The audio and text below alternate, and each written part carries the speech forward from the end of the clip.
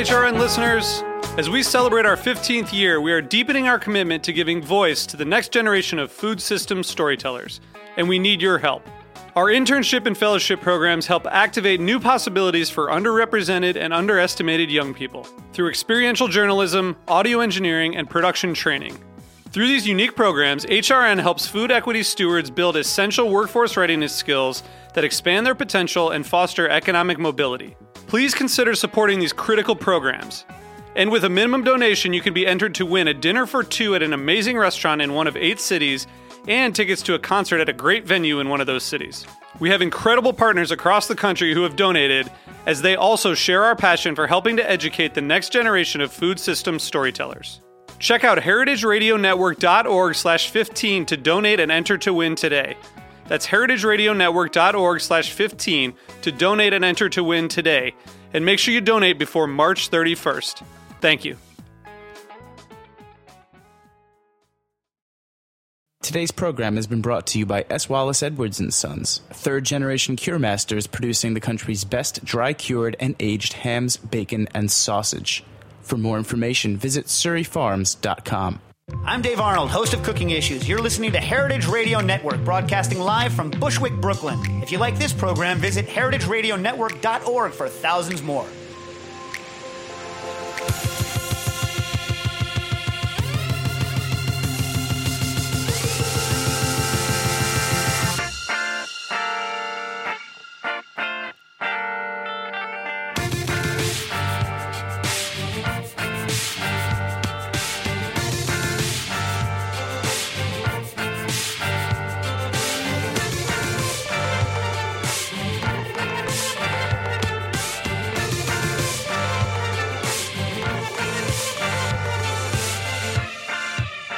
Hey, and welcome to the Food Scene on heritageradionetwork.org. I'm your host, Michael Harlan Turkel, here today with the host of hosts, Patrick Mardens, founder of Heritage Foods USA, as well as this lovely dear station of ours, heritageradionetwork.org.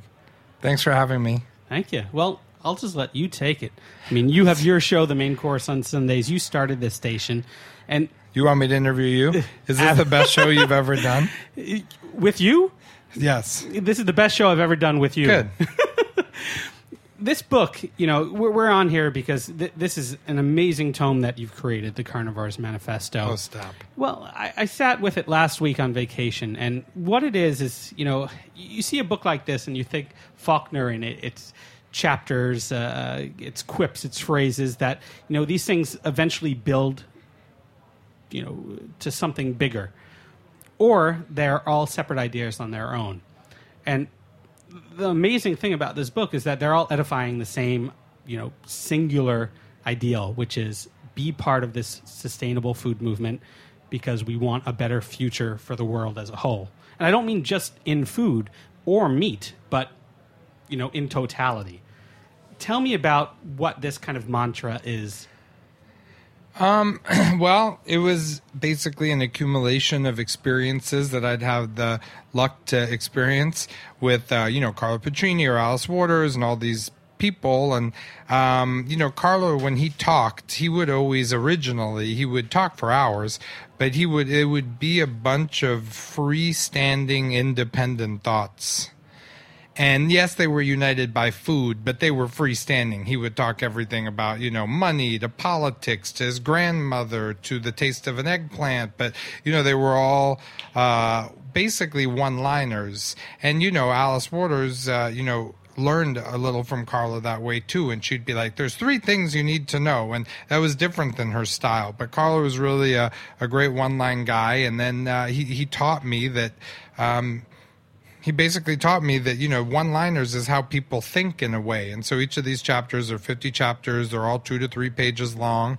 And they're meant, even though they're under the umbrella of food, they're meant to be 50 totally independent, diverse thoughts under food, more along the lines of the way people enjoy to digest information.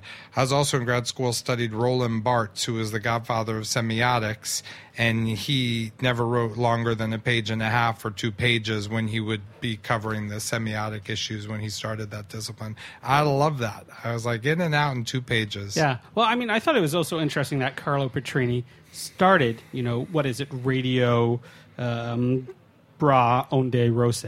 Red Waves. Yeah. He started that prior to starting Slow Food, about 10 years prior to starting Slow Food. He had done a bunch of things. He was the Santa Claus to local charity children, orphanages.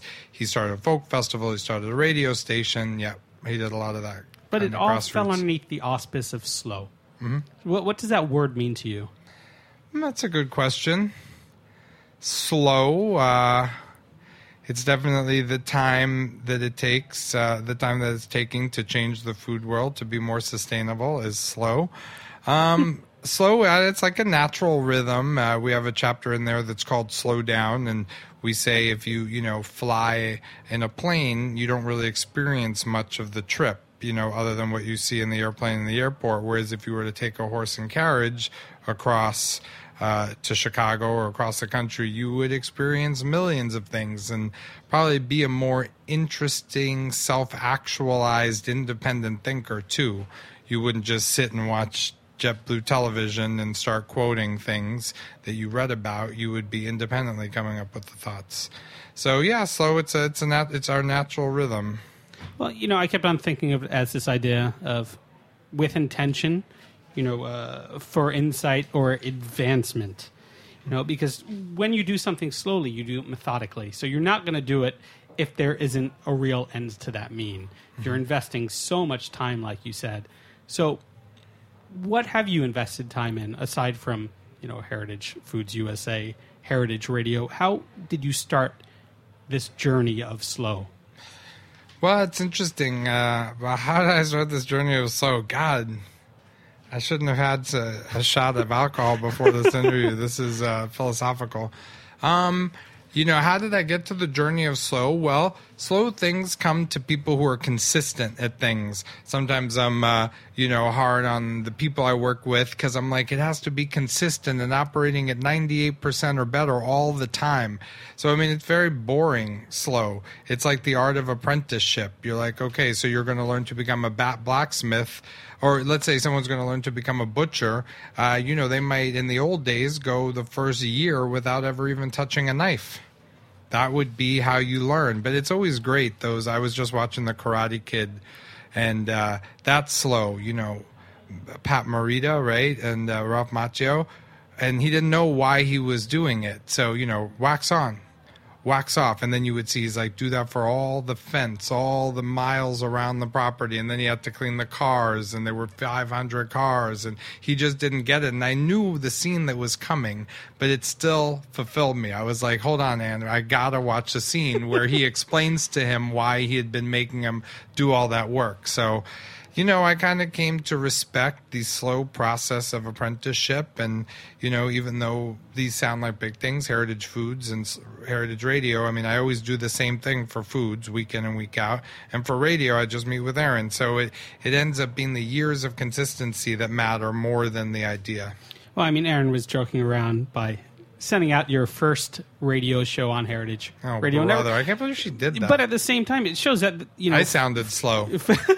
But 5 years ago is consistent with now in, your thoughts and what you were hoping the world to hear.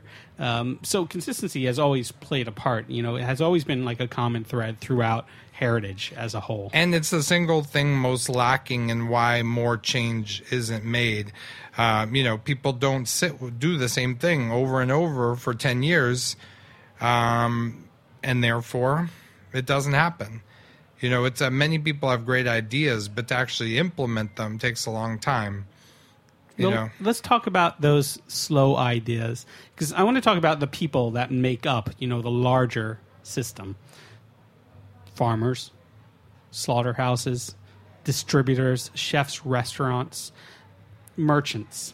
Members of the CSA. Absolutely. But they inherently, well, not even inherently, they are educated about all those different steps and then inherently know the whole story. that's what gives you a foundation. So let's start with the farmers. Who were the first ones you met? Well, and by the way, there's some terrible farmers out there. Even the little guys who, claim to be doing the best stuff because they're small. I mean, some of them are terrible. I mean, just like certain commodities which are produced on the widest scale are delicious. Tabasco sauce. I mean, what other sauce does your oyster want? So, I mean, it goes against sometimes what people think. Just because it's smaller farm doesn't mean it's necessarily delicious. But Tabasco's an interesting story, too, because that's a slow story. People don't talk about how, for the first year of business, they didn't have anything to sell because that vinegar and that hot sauce was sitting in barrel. Right. So that, again, was with intention. With intention. Yeah, I like that. In a way, I have interviewed you. You've said the most interesting thing of the interview so far.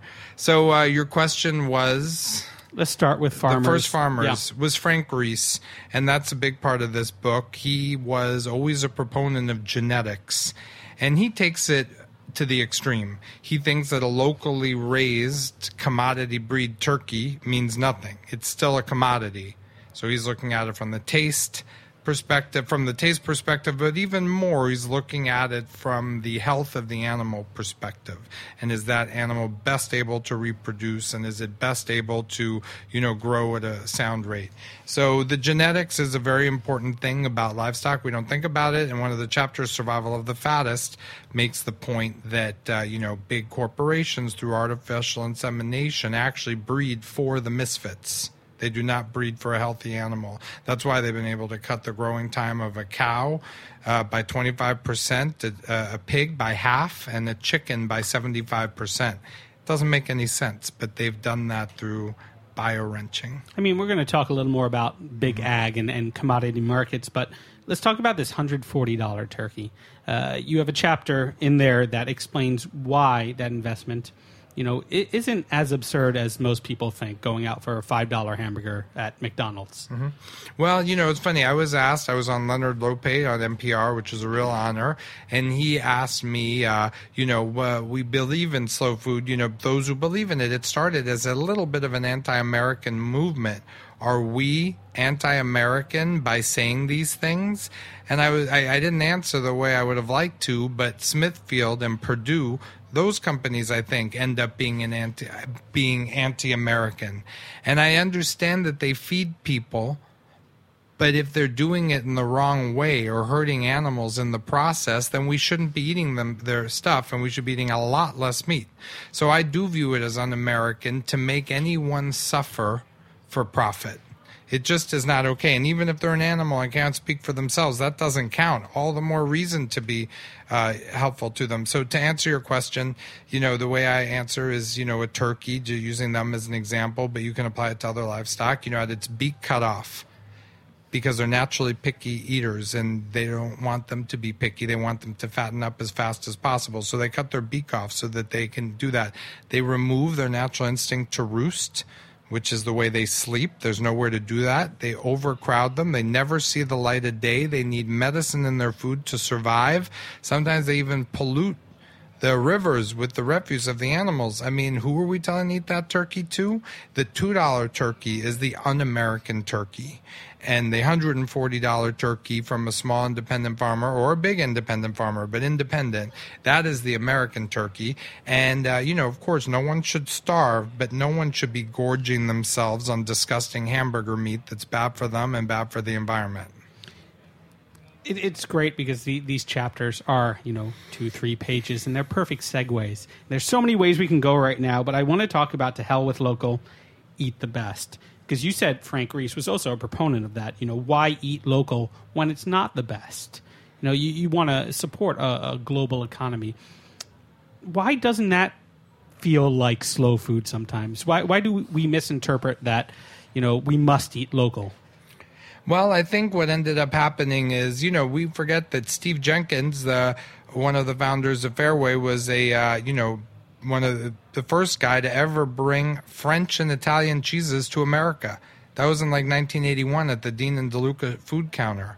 People forget Lydia Bastianich was really one of the first proponents, the Alice Waters, basically, of introducing Americans to canned tomatoes and good olive oil. That was in the early 80s. very late 70s. So all within these past 30 years, so much has happened. And one of the things is that the locavore movement is a movement that is a philosophical idea. It's not a gastronomic movement. It is becoming it. And as the terroir of the farmers build, there is going to be better local food. But, so many places Ann and I go to, and we love our restaurants, and, mostly we love stuff, but so often we're just like, oh no, why would they use that ricotta? Or they just don't know. Just like I go to old coffee shops that I grew up on, and I'm like, you can make better French fries.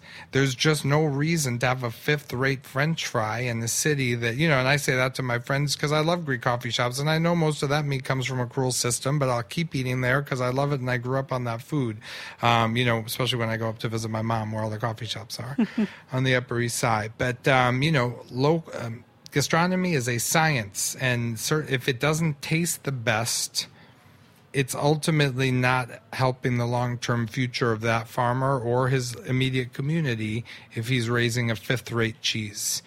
And how do you know if it's a fifth-rate cheese or not? You have to talk to people who really know. And, I hear people up in Vermont advising local cheesemakers, people in the dairy business, they're struggling, and someone's advising them to make a jalapeno cheese. And I'm like, oh, no, that's so terrible. You shouldn't do that. Make a decent feta, and you can build a family around a decent feta. Jalapeno, that's just because it's local doesn't mean it's right.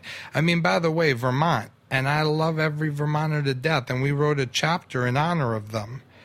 They are so pro-local that their restaurant scene is terrible. I would rank Vermont as one of the worst states to eat out in. And that's because they love each other too much. That jalapeno cheese will get served in every good restaurant. They're like, we specialize in 4 cultures: Chinese, Japanese, French, and Italian. I'm like, you can't do that. That's too many. There's no way your chef can be making all 4, and everything is always offered on a bed of rice pilaf. And I'm like, anyway, it's just to say sometimes the locavore movement can hurt food culture. But by the way, ingredient-wise, it's probably one of the top 2 or 3 states in the nation. That's an interesting conundrum to be in, and we're actually going to take a break and talk about the 12 Great American Terroirs. You've been listening to The Food Scene on heritageradionetwork.org. We'll be right back.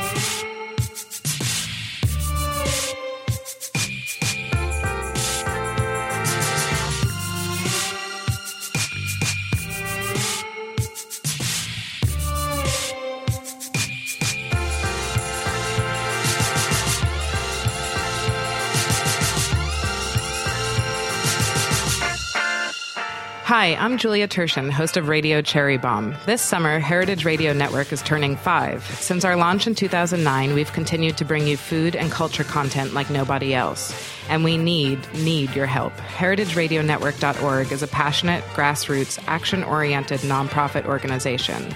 That means we depend on the support from listeners like you to help keep us alive. If you love what you hear on Heritage Radio Network, visit our website and become a member today. Thanks for listening, and thank you for your support. Hey, my name is Betsy Andrews, executive editor of Saveur magazine, and I am hanging out at the coolest, most delicious place in the world, heritageradionetwork.org. Hey, and welcome back to The Food Scene on heritageradionetwork.org. Again, your host, Michael Harlan Turkel, here today with the man behind Heritage Radio, Heritage Foods USA, Patrick Martins, and we're celebrating his new book, Carnivore's Manifesto. And I just want to read this subtitle again: Eating Well, Eating Responsibly, and Eating Meat. You know, we have talked about meat, but we've talked about like the grander idea of how to eat more so than anything else. And, you know, right before the break, we were talking about this idea of terroir. Can you define that for me? What terroir is to the soil, terroir is to the mind. Tête being French for head. And in the book itself, you've defined 12 great American terroirs. Which on Leonard Lopate, he was quite annoyed with. You could sense the sarcasm in his voice where he's like, Vermont? Yeah. The Amish? What kind of hell word is this if it can have those two as examples? The American South, New York City, American beer, the independent American fisherman. This goes on, obviously, up to that dozen. Vermont, Portland, New Orleans. But you're not telling them to stay in their place. You're telling people to experience all these different terroirs and, kind of bring the best of everything back, both terroir and terroir, and create something anew. Well, the two things that big corporations destroyed the most was any sense of place in the food. So they destroyed terroir. They flattened. They homogenized. They made more boring. And the second thing that they obliterated was much of the world's accumulated terroir, which are the skill sets of the people. And through an overly mechanized push-button type approach, which respects people the least, it presumes the worst in people. There was also a chapter in there about the extinction of the empowered middle manager, not just in supermarkets, but in banks and your savings and loans all around the world. They presume the worst in people and give them the least amount of power. So I figured we needed to come up with a word that talked about, what happened when Ford and his conveyor belt system made sure that a guy did nothing over a 50-year career other than put a windshield wiper into the car. And granted, he got paid, and, it's not all bad, but we much more prefer what that business model, which we also talked about, the Poilin Bakery, where you have about 100 bakers, but where it's 20 teams of 5. Each one working as its own independent unit, and you're never lowest than 5th on the totem pole. And there might be slight differences in the final product, but they're more charming inconsistencies than they are, completely different products. Well, that's really, a discussion about diversification more than anything else. Because if you talk about being specialized or dealing with a monoculture, if anything goes wrong with that, as we've seen it has many a times, you lose that whole arm. You lose that whole leg. You're left with this dump of a body that can't really do anything. And that's what's happened to a lot of our meat. Yeah. So let's talk about the diversification of species, because there's this one really great kind of like note in the book where it lists off all the different types of cows. I think that's the only note. Sheep, yeah. But it's a great footnote because you see how many there are and how many have you experienced. I saw a Berkshire and a Duroc this weekend. 2 out of, I think, the 3 dozen listed underneath pig here. Right. How How important is it to have all of those at your, I hate to use the word disposal, but arm's length away? Well, from for taste, we should be enjoying meat. We shouldn't be using it like fueling our bodies at the gas station. 2, again, how arrogant and un-American are these corporations to push all these different breeds into extinction and not keep up hobby farms? And I know their story.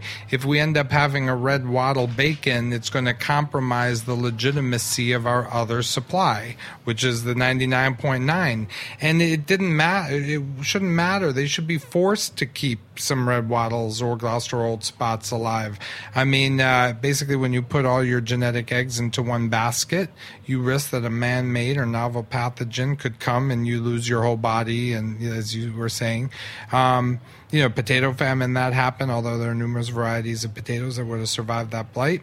And so, we really get, angry in a way that so much power could come to such few companies, and that the people leading those companies have such bad taste and have no desire to try to keep up the diversity of their biggest asset, which are their animals. That's... They mistreat their only asset. Well, and their workers a little bit maybe too. I don't know. They're accused of that in books like Fast Food Nation. But, they must aspire to do better. And if you take a chicken and put it out in nature and it dies in 6 hours, you're not doing it right. Yeah. And if you have to put low doses of medicine into the animal's feed from the minute they're born till the minute they die just so that they don't die in a few hours, you're doing something wrong. They have to become better farmers. And that's about output. When your thought is about the end of a process rather than the process as a whole, that's what you get, a chicken that dies in the field, within hours of being born. But there doesn't have to be output. The beauty of this argument that I'm making in the book I wrote, it's just about meat. So eat less meat. That's it. They just eat less of it. So really you just needed one page, say eat less meat. Basically, that's what it is. More farms should be producing more of our food. Meat should be more expensive. And no, we're not accusing that people should starve and that food should cost more. Everything, we're not getting into the subsidies. Yes, whatever it takes to feed people. But when that guy's eating barbecue spare ribs 6 nights a week, that's a no-no because it just isn't coming from a good system. Eating an endangered species, too, nose to tail cooking in a sense. Mm-hmm. Talk to me about, how we preserve those animals and how we extend the use of those animals by grinding their meat. Basically, hamburger, meatball, pasta sauce, ragu are the best ways of helping small family farms because they have the lowest portion cost in the world. As you know, if you've ever made a pasta sauce with ground beef in it, it probably comes to $3 or $4 a person, including everything. So at $3 a person for a big dinner, all you can eat practically, that's really not that much.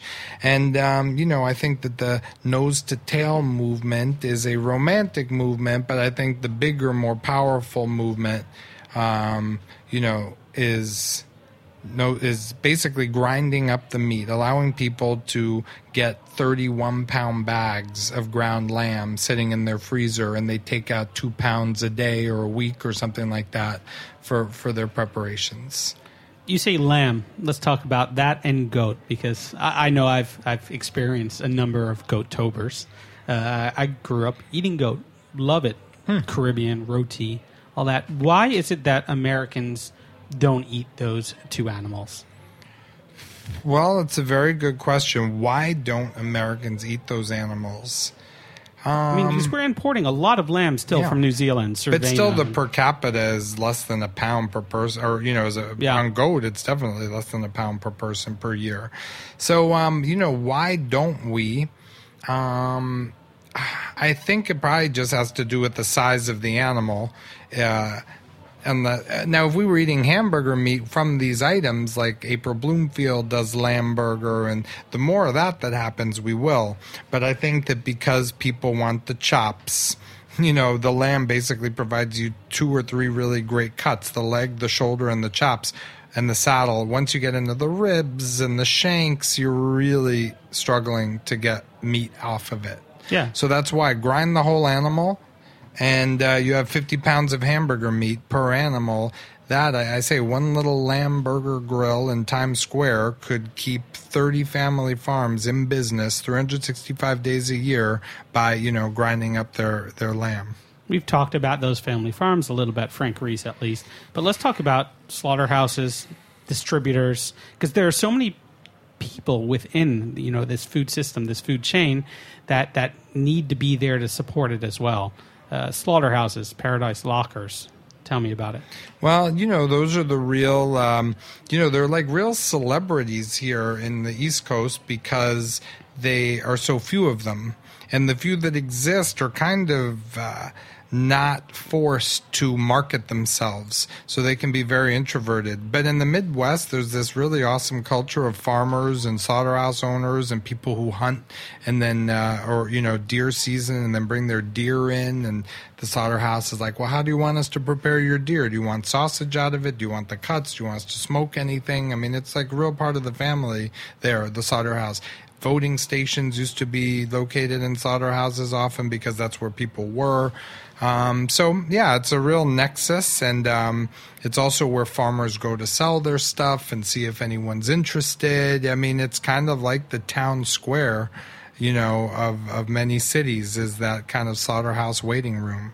So we're big believers. They're very hard workers. Consistency is the toughest thing in a slaughterhouse. That's the toughest thing to find in the few decades, or decade now, going into our second decade. I mean, we've met one, maybe two slaughterhouses that we can really trust. And now it's not us, it's the chefs. I mean, the chefs are like, I don't want that local stuff anymore, or I don't want the one from that other slaughterhouse. We're like, why? We'll get it right. And by the third time a chef tells you that, you can never ship them anything again because you're calling into question your whole operation. Yeah, slaughterhouses are very, very important, and more of them should exist outside major cities. From slaughterhouse to distributor, because the chefs receive not directly by stopping by Heritage Foods USA and picking up their meat, but there's guys like Larry Buchel of Cannonball Express and Lafreda here in New York City. How important are they? Well, merchants matter. The Medicis were merchants. The Medicis, the Rothschilds were merchants. I mean, the merchants, everyone knows their favorite explorer. Those were all merchant ships, sent out by kings or queens to try to bring silks back and all that. That's still exciting. And again, that locavore movement, I think to a certain extent, has jumped over the D'Artagnans and De Bragas and Lafredas and Heritage Foodses of the world. Now everyone wants to meet that farmer hand to hand. Let me tell you, there's a good chance that guy by himself might not, be bringing in the best Japanese genetics, to breed into his system. He might, he also could be fantastic. But the point is you need both. And just like you need both. So both should be talked about and rewarded and, given awards to it. The James Beard Award. Who's the best merchant? Who's the best distributor, We're not saying that local is bad, because there are a lot of local farms that you actually work with as well. Who around the New York City area do we like the best? Yeah. Well, I mean, through the Green Market, we work with Deep Mountain Maple Syrup, which we're very proud of. Also at the Farmers Market, consider Bardwell Farm, which is in Vermont, and they drive in to sell their cheeses, and we sell their goats in October. And then we work with about 14 goat farms. They are mostly in upstate New York, but there are a couple in Vermont and I think one in New Hampshire. I won't mention them all by name, but they are super awesome, and we love selling goat. And then we are now partnering with a slaughterhouse in I think it's in Pennsylvania. I'm not sure of the town, but we're always on the lookout for local pigs.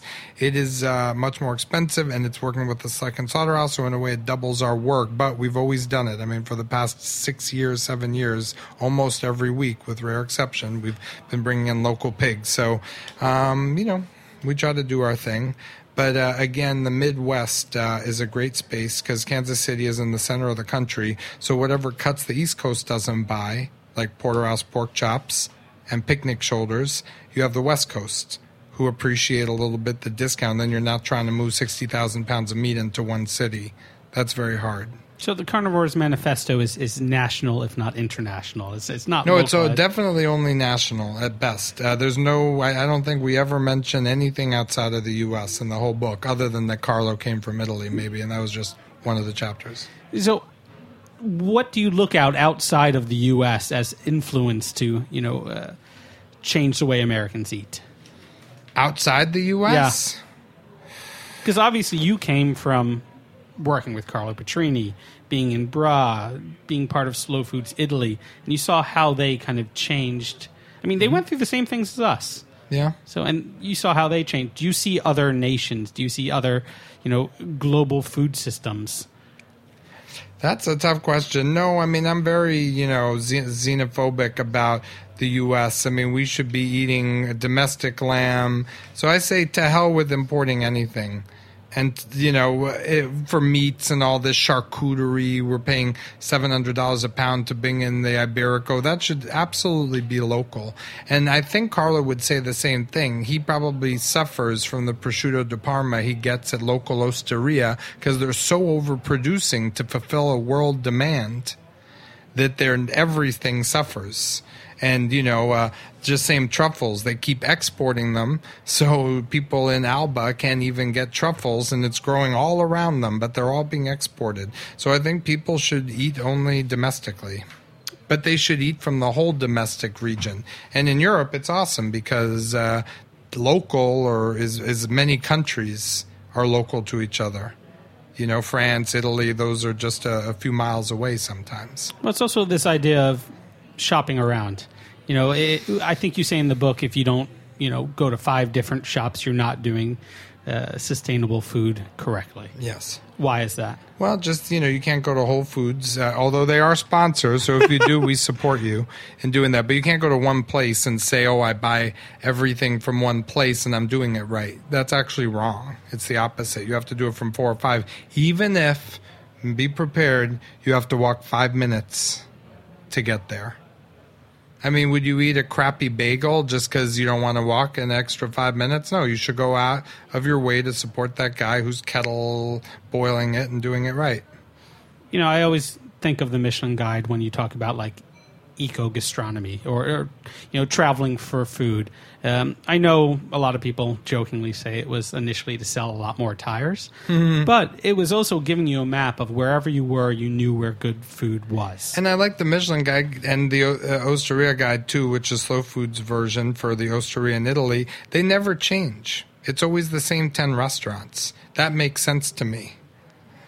To constantly have a new top 10 list. I mean, what happened to the last top 10? What issue am I getting? Is this one of the good ones? There can't be, and also 50 best restaurants in Brooklyn? No, there's not that many good ones. I mean, what are your favorite 3 restaurants in Brooklyn? I cook at home so much that... But I mean, that's the question. The Michelin Guide would just blurt them out. Yeah, no. We live in a culture where mediocrity is basically accepted because the people are well-intentioned. And that's not helping them. They should be embraced and supported while also producing better stuff. So I would say the top 4 in Brooklyn, I mean, who would argue with Tannerine?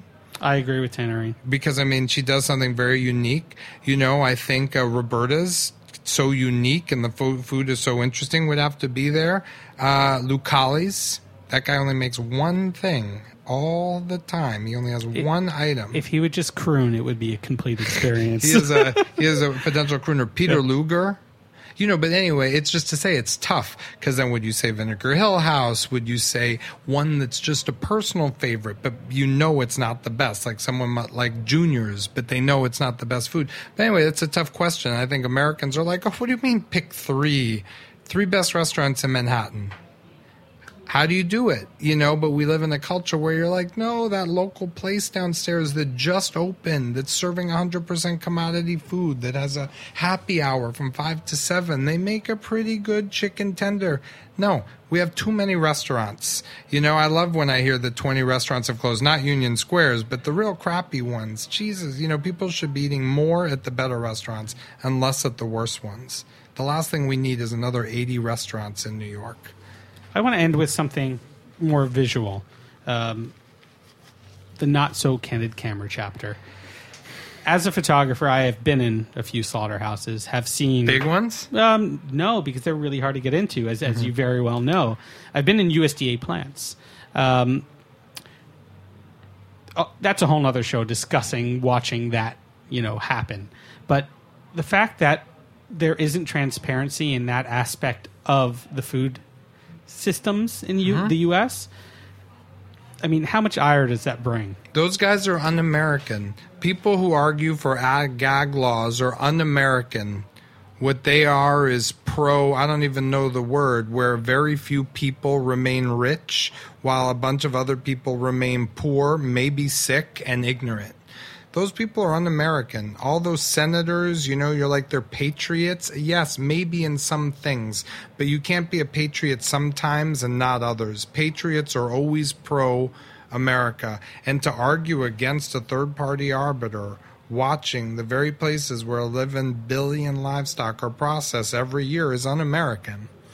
And, they will argue that, Frank Reese or Heritage Foods is un-American, or, that we come from, part communist slow food, and, these are hippies, and, they smoke pot. But all those big guys are un-American.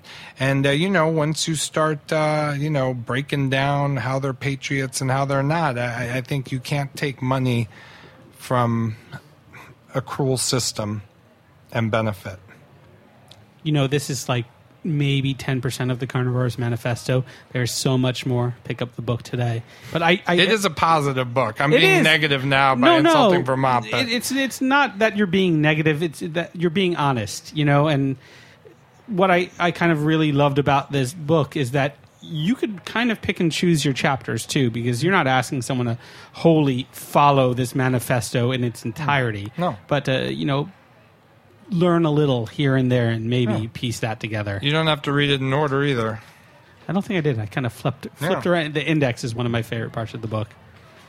I'm a big fan of yours, Michael. I've been listening to your show for years. I think you're a fantastic photographer. You literally do every single cookbook out there. I don't know how you have the time, but thank you. It's been a real honor to be on. Thank you. Well, I think we have to end with the fact that we are on our last week of membership and fundraising drive.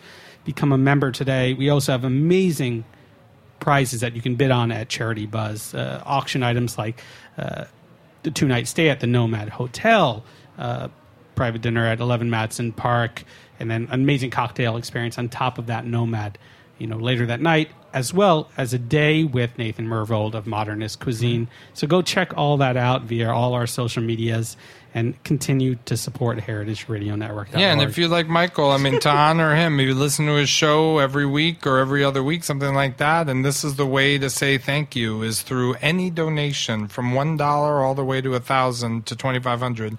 It's very easy, to say thank you, and that's how you do it. Well, thank you, Patrick, and we got to thank our sponsor, Edwards Farm. S. Wallace Edwards and Sons. Absolutely, because all these farms, too, are not only, it's like that hair club for men kind of thing. They, they're not only sponsors of ours, but we're sponsors of theirs. And he has a chapter in there, USDA, take my ham, please. You can read more. Chapter 21. The Carnivore's Manifesto, Patrick Bardens. You've been listening to The Food Scene on heritageradionetwork.org. Your host, Michael Harlan Durkel. Hoping to have you back here next Tuesday at 3. Cheers.